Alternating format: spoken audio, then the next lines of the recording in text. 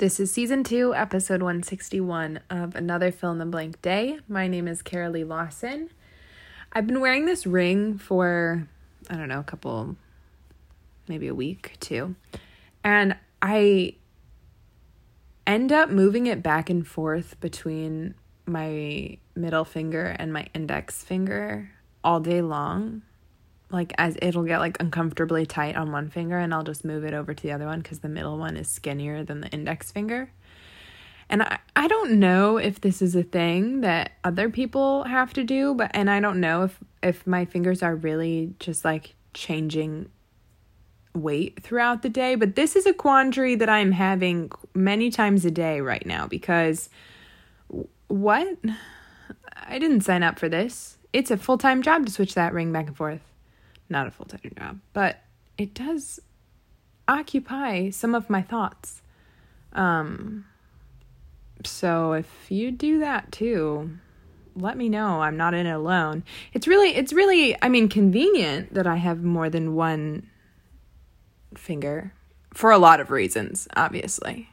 We like having hands and fingers. I think it's just good. It's good. But I feel like I should be able to wear it on one. Or there's the fact that when you wear a ring on a finger for a while, that part of your finger gets skinnier because of the ring. That's also a thing I've experienced. So I thought maybe I would just grow accustomed, but I just get to the point where my finger just feels like it's suffocating, and then I just whoop to the other finger, and then oh wait, it's sliding off, it's slipping, I'm doing something, and it's see you later, and I'm oh, you got to go on the fatter finger. So, you're welcome for these tales. The other thing that was on my mind, I had 2 things that I was going to talk about. The ring thing wasn't even one of them. And I really can't remember what one of them was, so I'm just going to have to go with the other one and save my last few brain cells for later. Was kind of similar to the recent podcast about closure and not waiting to get closure or the apology or whatever it is to keep moving forward or to kind of pull into your life the things that you desire and the things that you love and the things that you want. But this is more specifically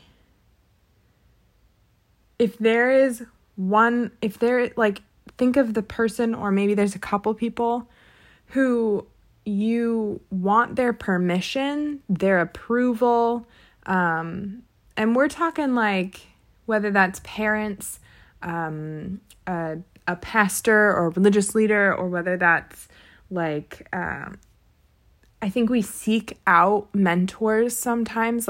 We work with therapists, we work with coaches, we have teachers, we have mentors of all different kinds, shaped even our employer, our manager, our superior of some kind. And we can put ourselves in positions where we think if we just get this one more thing, then we will be able to be the person we want to be. And I find this in myself because even degree, if I get this one more certification, this one more degree, this one more, if I work with this person, if I find the right coach, they'll be able to bring forth from me whatever it is that I am hoping to feel in my life. And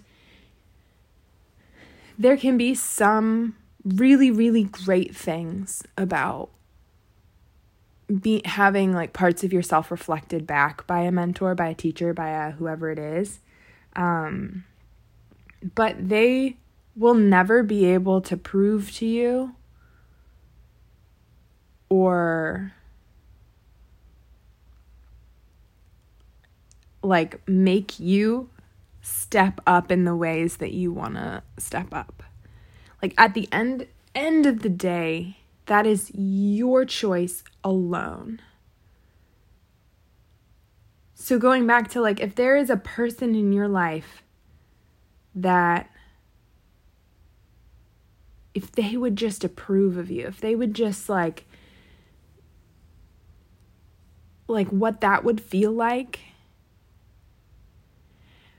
And then in your imagination or your mind or your system or whatever, imagining that they will never give that to you. Considering that you will never, ever get this person or this group of people or whoever, whatever, they will never give you the permission and the approval that you want. They will not ever give it to you. And does that mean that you can't live the life that you know you want?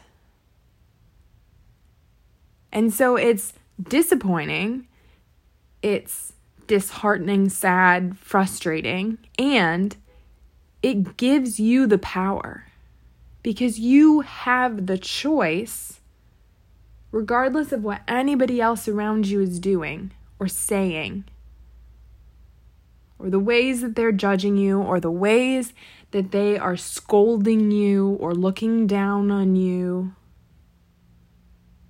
in the ways that they are not choosing you or appreciating or respecting you. All of that, not in your control. What is in your control is how you keep moving, the next step you take, the choice of what all of that means. Does all of that mean all of that person not approving you? Does that mean that you're a terrible person? Does that mean that you are not doing your life right? If that's what you're making it mean, if you're making it mean that you can't have what you want, then you get to acknowledge that that's the choice you're making. You're making the choice to stay small, to stay whatever version of you that they want you to be. And for better or worse, it's you driving that car, manning that ship. You are the captain. You have the control of you. And it can be really tricky to separate your idea of who you are from everyone else's idea of who you are. And it's not going to feel the same every single day, every single season, every single year. It gets to change, it gets to morph, and you get to call yourself out when you're slipping. When you're like, oh, dude, I totally face planted into someone else's version of what my life should be like. And it felt good for a few minutes there. I liked how it felt to be looked at like I was with that appreciation and that approval and that permission. But I know that this was a no for me. This was a yes for me. This was a no for me. This was a yes for me. Be your compass. Be your captain.